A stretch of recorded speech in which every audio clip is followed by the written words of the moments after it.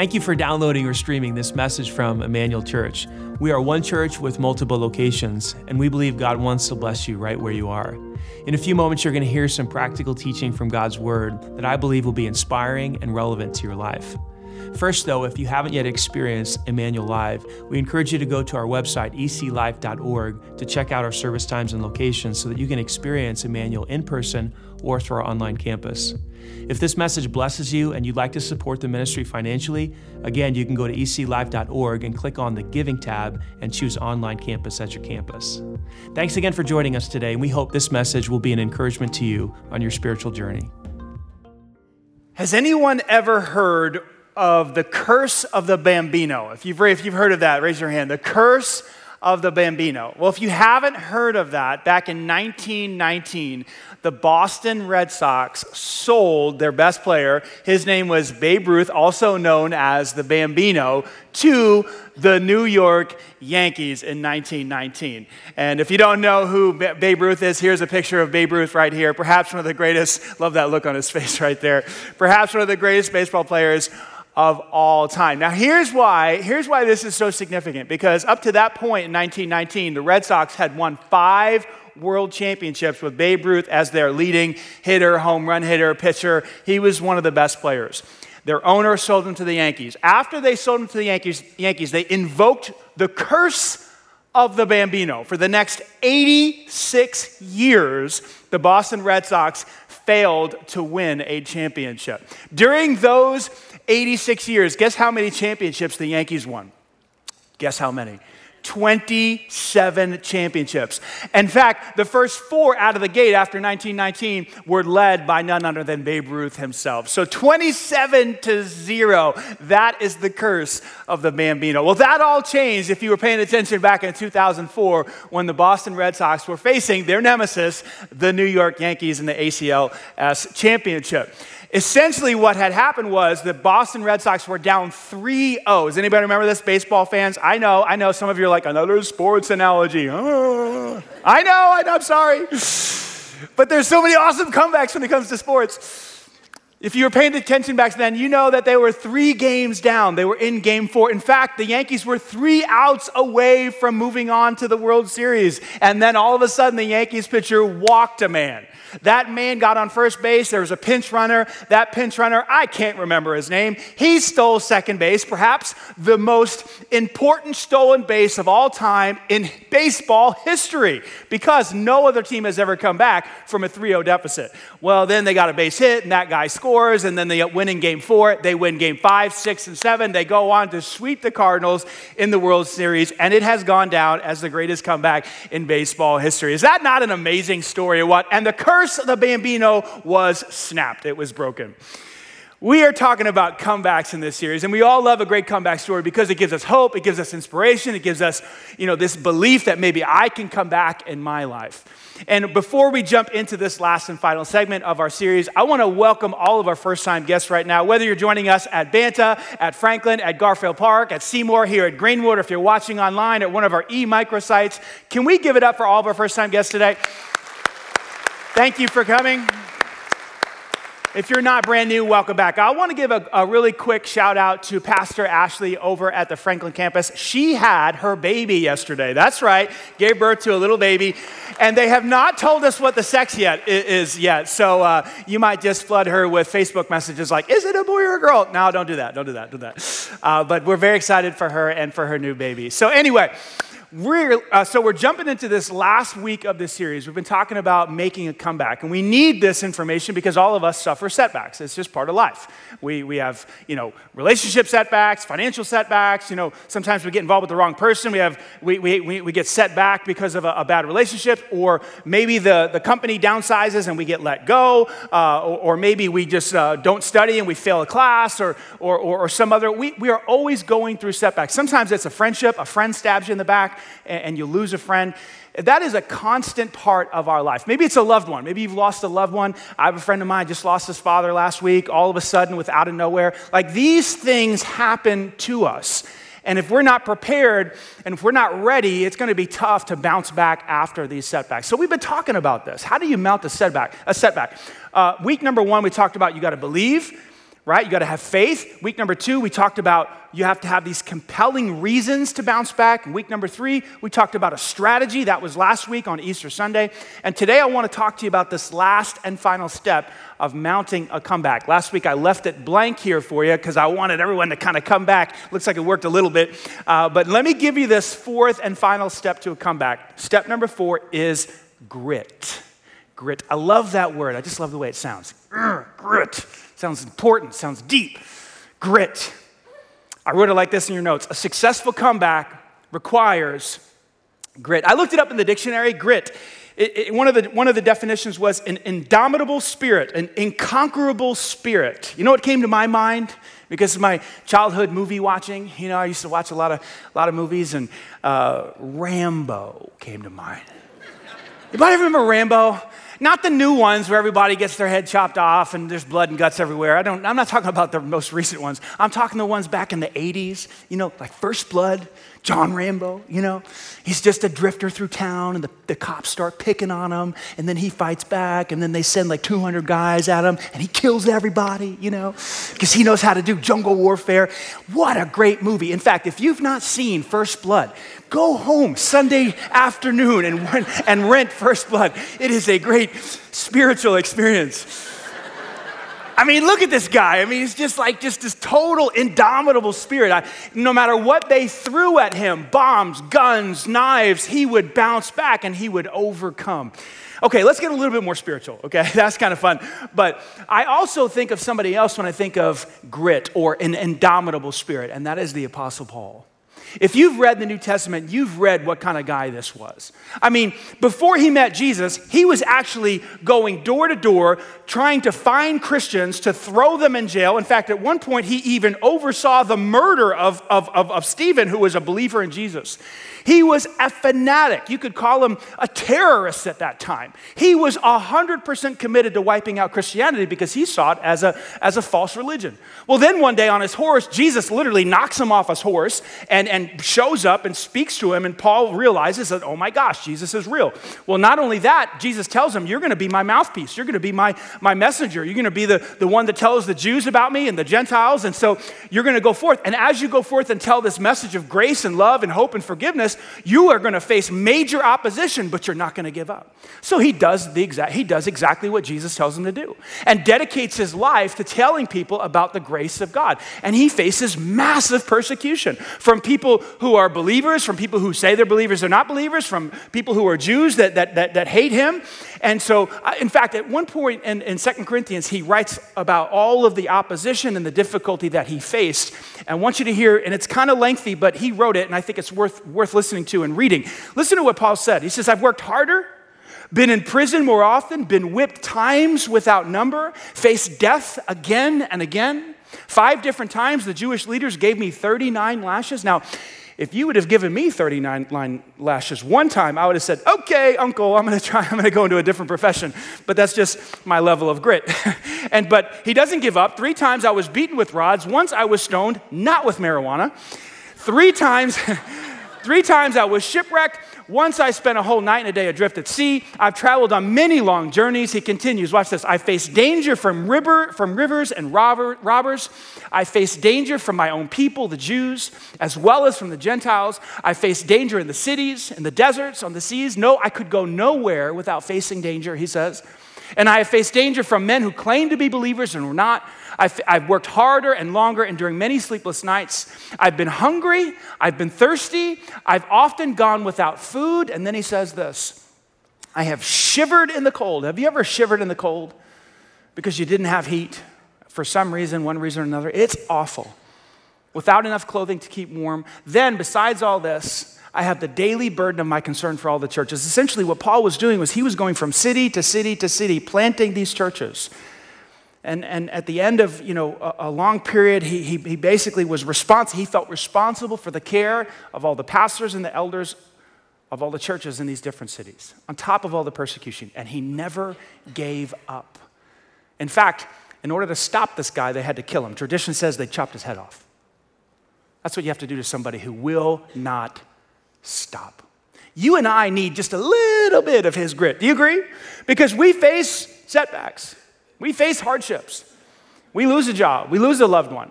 We get diagnosed with some sort of physical illness. A friend does betray us. A spouse does cheat on us. Like, things go wrong in our lives. And if you don't have the grit to get back up and keep on going, you're going to be in trouble for a very, very long time. Back in 2016, a woman named Angela Duckworth wrote a book called none other than, you guessed it, Grit. What a great name for a book. Angela Duckworth got her bachelor's of neurobiology at Harvard University. Then she went over to Oxford and got her master's in neuroscience. Then she went on to University of Pennsylvania to get her PhD in psychology. She's a pretty smart gal, do you think? You think? She's done her studies, she's done her research, and she basically dedicated her life to try to figure out, like, why is it that some people can keep on going when it's hard and others give up? So she went to West Point Military Academy to study future soldiers. She went into the inner city to study, teachers in the inner city who were really facing difficulty. She did a whole study on high school juniors. She went into the private sector and studied why some salespeople continue to push forward when it gets hard, and why do they have long-term success. You know what she found? She found something very interesting. Most people think that the reason why people are successful are because of their IQ. Oh, they're just brilliant. That wasn't what she found. That wasn't the common denominator.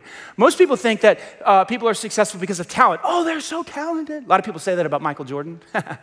That's true, but it's not true. It's not true, right? They think it's talent. Oh, if I had his talent, I would have done it too. No, you wouldn't have. They think it's IQ, they think it's talent, they think it's good looks. Oh, but he's so handsome, she's so attractive. That's why they're so successful, IQ, talent, good looks. A lot of people think it's, who you know? Well, they just knew the right people, so because they knew the right people, they were able to become massively successful. Have you heard these stories? Do you say this stuff? That's not what Angela Duckworth's research found. It wasn't IQ or good looks or talent or who you know. It was this quality that she originally said was, or called, stamina. And then she changed that word to this word, grit. And here's how she defines grit in the book. Grit is passion and perseverance for long-term goals. Passion and perseverance for long-term goals. And what she means by passion in the book is love, pure love for the thing that you are doing, the objective before you, an absolute passion and love to see students graduate from high school, to graduate yourself and go on to college and get the degree that you want. An absolute love and passion to fight for your country and defend your country. An absolute love and passion for whatever it is that is in front of you. The people that were passionate about what they were doing were the people who had this thing called grit. Now, think about the Apostle Paul. I just got done telling you, he was beaten 5 times. He was beaten with sticks over the head 3 times. He was pelted with rocks and stones until he's left for dead. Nothing could stop this guy. So I was like, well, was he a passionate guy? Was he in love with what God called him to do? Was he in love with God? Let me show you one little passage in Romans chapter 9 that I think will prove my point. In Romans chapter 9, Paul said this, "My heart is filled with bitter sorrow and unending grief." Why? For his brothers, for his people, his Jewish brothers and sisters. Why? Because they had rejected Christ. They had said, Jesus is not the Messiah. He is not the one that the Old Testament wrote about. He is not the one who will save us. He is not the one who's going to die for our sins. We don't even believe he died for our sins. They rejected Christ, and it broke his heart. Listen to what he says next. "I would be willing to be forever cursed, to be cut off from Christ, if that meant that they would be saved." Think about that. What is he saying?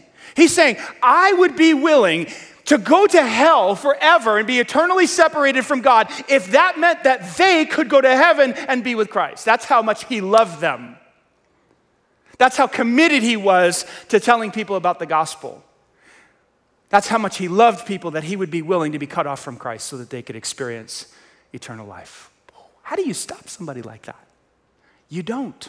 You have to kill him. And that's what they did. See, Paul was in love with Christ. He was in love with the mission that God gave him. And here's what's true. When a person is in love with the mission that they have, that love fuels their stamina. It gives them energy to keep on going when they face roadblock or setback or a roadblock or a setback. They don't give up, they keep on going. Why? Because they love what they're doing, and that love produces perseverance. Back when I was in college, I read a passage of scripture in Acts chapter 20 that I believe sort of shaped my life and propelled me in the direction of being a pastor. It was written by Paul in Acts chapter 20. Listen to what he said. But my life is worth nothing to me. In other words, my life is valueless. I hold my life to be worth nothing unless I do this one thing. I use it for finishing the work that was assigned to me by the Lord Jesus. See, that day when Jesus knocked Paul off the horse, he gave him a mission. And the mission was simple. I want you to be my mouthpiece to tell the world about the good news of the grace of God. And that's exactly what Paul says. The work of telling others the good news about the wonderful grace of God. In other words, Paul, cancel all your plans because you're going to be my tool, my vessel, my missionary, my pastor, my preacher to tell the Jews and the Gentiles about eternal life through Christ. Whoa. And it was his love that gave him stamina and perseverance. See, you and I need some of that. Don't you agree? Yes or no? We need that. We need that. We need love for our marriages. We need love for our families. We need love to raise great kids. We need love for the work that we do. And if we're passionate and we're in love with the thing that's put in front of us, nothing will stop us. No parenting issue is going to stop you. No marital issue is going to stop you if you are passionate about the objective in front of you. Does that make sense? Now, when I talk about this with some people, and in fact, I've read about this, a lot of people think, well, you know what? I think grit is something you're born with, and I don't have much of it. I'm not very gritty. Like, it's fine for you to say, but I'm just not that tough. I give up easy. I throw the towel in. I'm weak. Some people are born with grit, others are not. That's not true.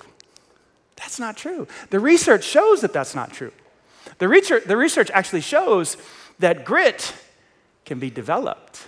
That grit is like a muscle. It's like a bicep. And if you work the bicep gets stronger if you keep working it. You say, okay, well, how do I get it? How do I work that muscle? How do I achieve grit? That's a great question. And here's the answer in your notes. Grit is developed by learning to interpret events optimistically. This is how we work the muscle of grit in our life. Something negative happens, a setback of some sort, a betrayal, a job loss, a sickness, you lose a loved one, and we interpret the event optimistically. In her book, specifically chapter 9, if you are a parent, if you are a coach, if you are a high school principal, a high school teacher, you've got to get this book, and you've got to read chapter 9. It is fantastic. The chapter is called Hope. In that chapter, Angela Duckworth says this: how do grit paragons, or people who have a gritty mindset, how do they think about setbacks? That's what this whole series is about. How do they look at setbacks in their life? Overwhelmingly, I have found that they explain events, say it with me, optimistically. Something negative happens and they give it an optimistic interpretation. And this is what grows grit in our life. Gritty people have learned to look at the situation and say, this is a good thing. And the reason why it's a good thing is because it's going to make me stronger. It's going to develop my faith. I'm going to have to find different resources. I'm going to have to connect with different people. I'm going to have to learn a new skill. I'm going to have to figure this out. And that is a positive thing. I'm going to have to trust God more. Even though it's not fun, and even though you wouldn't wish it, and even though you didn't want it, it's still a positive thing. Gritty people have attached a positive interpretation to negative events. That could change your life. And so as Angela Duckworth has discovered this concept, she's leaned into the research of another brilliant woman named Carol Dweck, who wrote a book called Mindset. Again, if you were a teacher, a coach, an educator, you work with children, this is a must-read. Carol Dweck's research is so important that she has earned 9 Lifetime Achievement Awards because of her research. Like, how do we even do that? How do you even do one? She is now consulting governments around the world in relation to education and their school systems. And what she's found, and discovered is that when it comes to mindset, there's two types of kids. There's two types of people. There's a growth mindset person, and then there's a fixed mindset person. A growth mindset person simply says, my talent, my skill, my ability, my knowledge, my intelligence has not reached its maximum potential. In other words, there's room to grow. I can get better. I can get smarter. I can get faster. I can get quicker. And this is so important for high school students and middle school students to understand specifically. Because if they don't, if they have a fixed mindset, the fixed mindset's much different. The fixed mindset says, I am what I am. And that's all that I am. Who said that? Popeye. Come on, folks. Remember the cartoons? I am that I am, and that's all that I am, you know? Fixed mindset. I'll never get better. I'll never get faster. I'll never get taller. I'll never throw further. I'll never be smarter. My knowledge about math is what it is. I can't learn anymore. I can't read any faster. Well, if your intelligence and skill set is fixed, you are going to give up, yes? But the kids, what the research finds is that the kids who believe that their skill set hasn't blossomed yet, that there's still room for growth, these are the kids that endure. And then what they do is, because they see themselves that way and their talent that way and their skill that way, they look at their situation that way. And they transfer what's true about themselves into their situation. They say, hey, this situation is not permanent. Here's what they've come to. They've come to this realization that failure is not permanent. Failure's not, this is temporary. I can fix this. I can learn. I can figure this out, and we can move on. This is powerful, powerful truth I'm sharing with you today. You develop grit by learning to interpret events in an optimistic way. Now, here's what I love about the Bible, and it's why I read it every day. I do not miss a day. I'm in the Bible. It was in the Bible this morning, reading it. I believe it is God's word. I believe it's truth. I love it when modern day research from the last, 20 years or so, and all the research and all the studies of these brilliant people, PhDs and masters of this and that, I love it when they discover something that the Bible talks about 2,000 years ago. I love it when that happens. It's like all the really smart people are finally catching up to the wisdom of the Bible. Don't you love it when that happens? James, the brother of Jesus. Now, can you imagine that? You're the brother of God.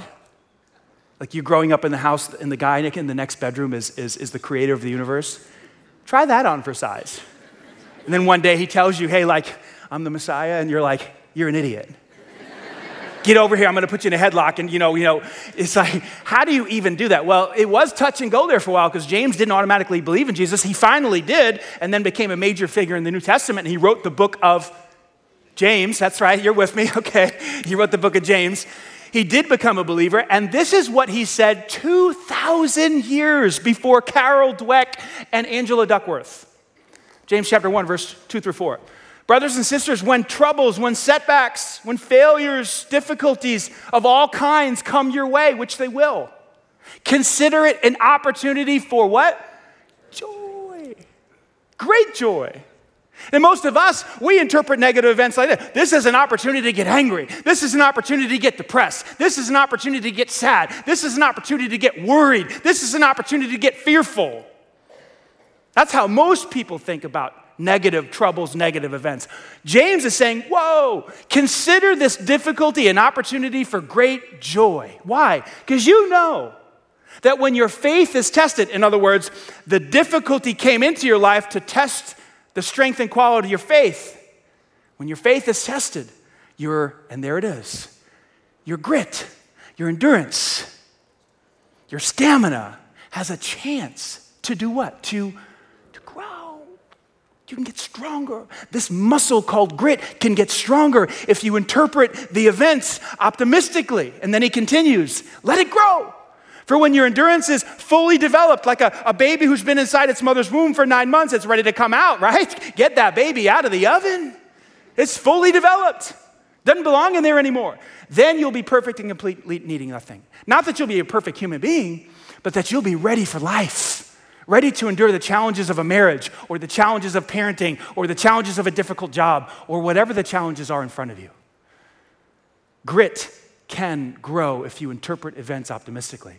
Last October, I took my son on a 3.5-day hiking trip into the mountains of North Carolina for sort of this 18-year-old birthday, coming of age, father-son trip with about 100 other guys. And we got there at about 7 o'clock at night, and we were going through the orientation or whatever, and we've all got like backpacks on for 3 days in the wilderness, like in the mountains. Like, I'm talking about tent hiking. I'm talking about like when they give you a shovel and they say, here's your bathroom. I'm like, what's that? It's a shovel. Yeah, so when you go, you dig a hole. Needless to say, I didn't go to the bathroom for 3 days. When we got there, every man got a bag. And I'm like, oh, what's this? They're handing out stuff. Like, what's in the bag? And so they said, this is your food for 3.5 days. So I open it up, and my son opens it up. We're there together, and we look and we're like, wow. So I look inside, and there are 2 bags of ramen noodles. This was our dinner. Then I looked inside. There was a bag of rice. That was interesting. Then there was 2 bags of oatmeal. That was our breakfast.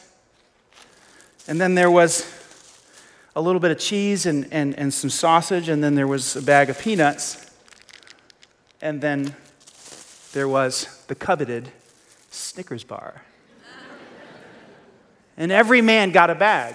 And I thought, oh, that's awesome for the first day. I can't wait to see what we're going to eat tomorrow. And they said, no, that's your food for the next 3.5 days. And I was like, what? And I thought, what have I gotten myself into? What have I brought my son into? So that night, we hiked for who knows how long, in the dark, with headlamps, up a mountain. I think it was about 1 o'clock. We finally got to our space. We set up our tent. They woke us up before the sun. The next day, we hiked 17 miles.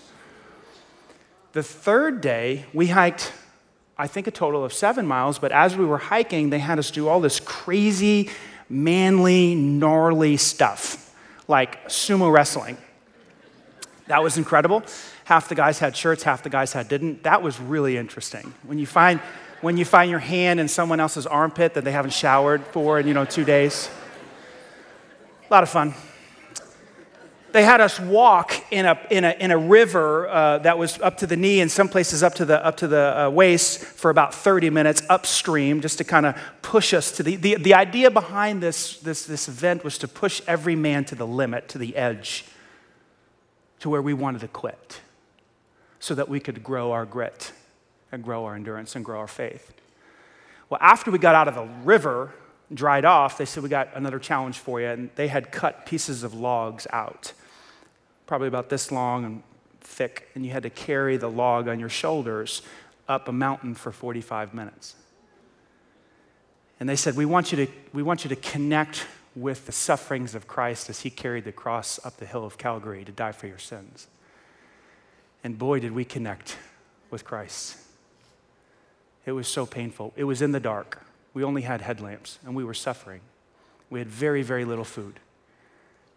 I lost 10 pounds in 3.5 days. It was the hardest thing I've ever done. And I've got my son with me. And I had an opportunity to put all this stuff that I'm reading, and Carol Dweck and Angela Duckworth and James chapter 1, and this is my chance. This is my chance. And to be quite honest with you, I didn't do that well. In fact, there was one point I looked at my son and I said, I'm not gonna make it. And my 18-year-old son had to say, Dad, we're gonna make it, I promise. I think at one point, it was so cold one evening that I spooned him. That's right. That's right. I'm not ashamed. We got real close on this event. He's gonna hit me for that one when we get home. But I had to dig deep and I had to think, okay, this is gonna grow me, this is gonna help me, I'm gonna connect with my son, I'm gonna learn to trust God more, I'm gonna dig in and find inner resources that are places, I'm gonna have to look into my soul to find strength in places I normally don't have to look. I can't depend on food, I've got to trust God. And the one thought, you wanna know what the one thought was that kept me going? This was the one thought. If I don't bring my son home alive, my wife is gonna kill me. And I used my mind, and my son used his mind, and all the men, we only had one guy quit. You believe that? Out of 100 guys. See, here's what we have to understand. Here's how life unfolds. There's events that happen, right? You go on a hiking trip. Someone betrays you. You get sick. You lose a loved one. Something happens. And then there's the meaning that we give to the event, which is not a slam dunk.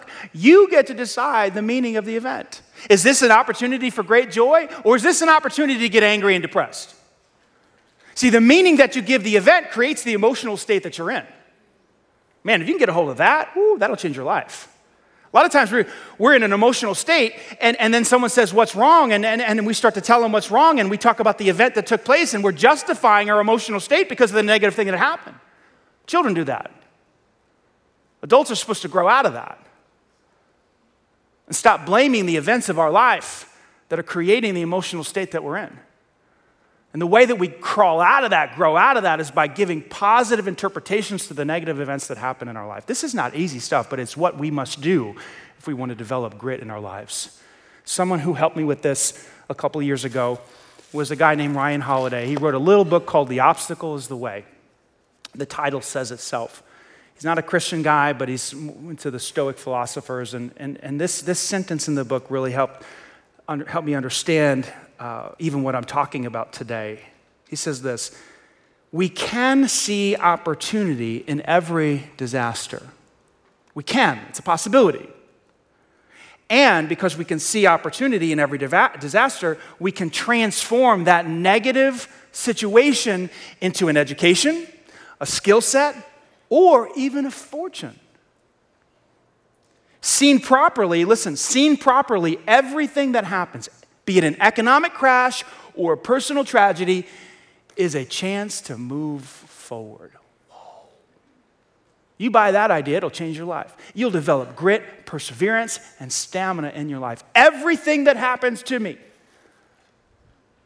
is an opportunity to trust God more, is an opportunity to learn a new skill set, is an opportunity to connect with new people. It's an opportunity to trust God in a way I've never trusted him before. It's an opportunity to forgive like I've never forgiven before. There is something positive in this. And that's how you develop grit in your life. See, every one of us is telling ourselves a story about the negative things that are happening in our life. And that story is generating an emotional state. Whether that emotional state is positive or negative depends on the story that we're telling. So if you struggle with a lot of negative emotions like depression and fear and anger and frustration, here's my challenge to you today. Look at the story you're telling yourself. Like, what's the narrative going on in your mind? Are you saying things to yourself like, well, God must be angry with me, or I never get any breaks, or, I always get dealt a bad hand, like all the good guys are taken, or woe is me. If that's the story that you're telling yourself, you're going to produce a negative emotional state. What if you change the narrative? What if you gave the negative event a positive story? Whoa. You'd start to experience things like hope. You'd start to experience things like joy, things like happiness. You'd start to develop stamina in your life because your emotional state, which is the source of your actions, right? We act out of our emotions. We feel something and then we do something, yes? Right? So give the negative events a positive interpretation, create positive emotions, and what you're going to find are positive actions in your life. And this is how we develop grit in our life. So here's my question to you. What story are you telling yourself? I'm dedicated to telling myself a positive story. I don't always succeed. And certainly during that 3.5-day journey in the wilderness, I had some times where I was telling myself a bad story. I was telling myself this story. Who tricked me into this? This is sadistic. This is organized suffering. I'm going to strangle somebody.